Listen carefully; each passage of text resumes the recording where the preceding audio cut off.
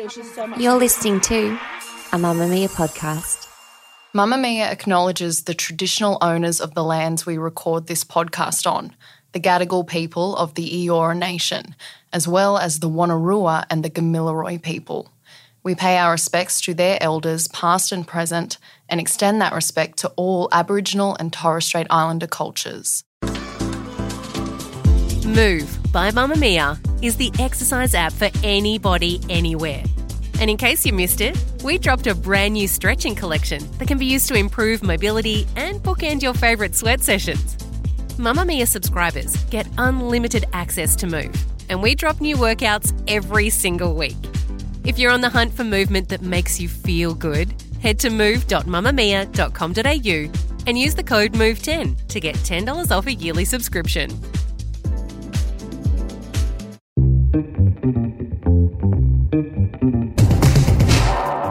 From Mamamia, hi, I'm Emma Gillespie and welcome to The Quickie, getting you up to speed daily. Here are the evening news headlines for Thursday, the 8th of September. Labor's climate bill is a done deal in the upper house after passing the Senate 37 votes to 30. Senators voted on the bill legislating a 43% emissions reduction target and net zero emissions by 2050 this afternoon. In a statement from the Prime Minister's office, the government says the climate bill will provide certainty needed to usher in economic growth, calling the legislation overdue. The climate bill will now return to the House of Representatives, where it's expected to pass. The Reserve Bank of Australia is warning at least 2 more interest rate hikes will be needed to contain what they've called the scourge of inflation. RBA Governor Philip Lowe says the sizes of increases will be determined in part by how fast wages pick up, conceding the pace of inflation caught him off guard and that forecast misses of such scale should lead to soul-searching at the Reserve Bank and other central banks.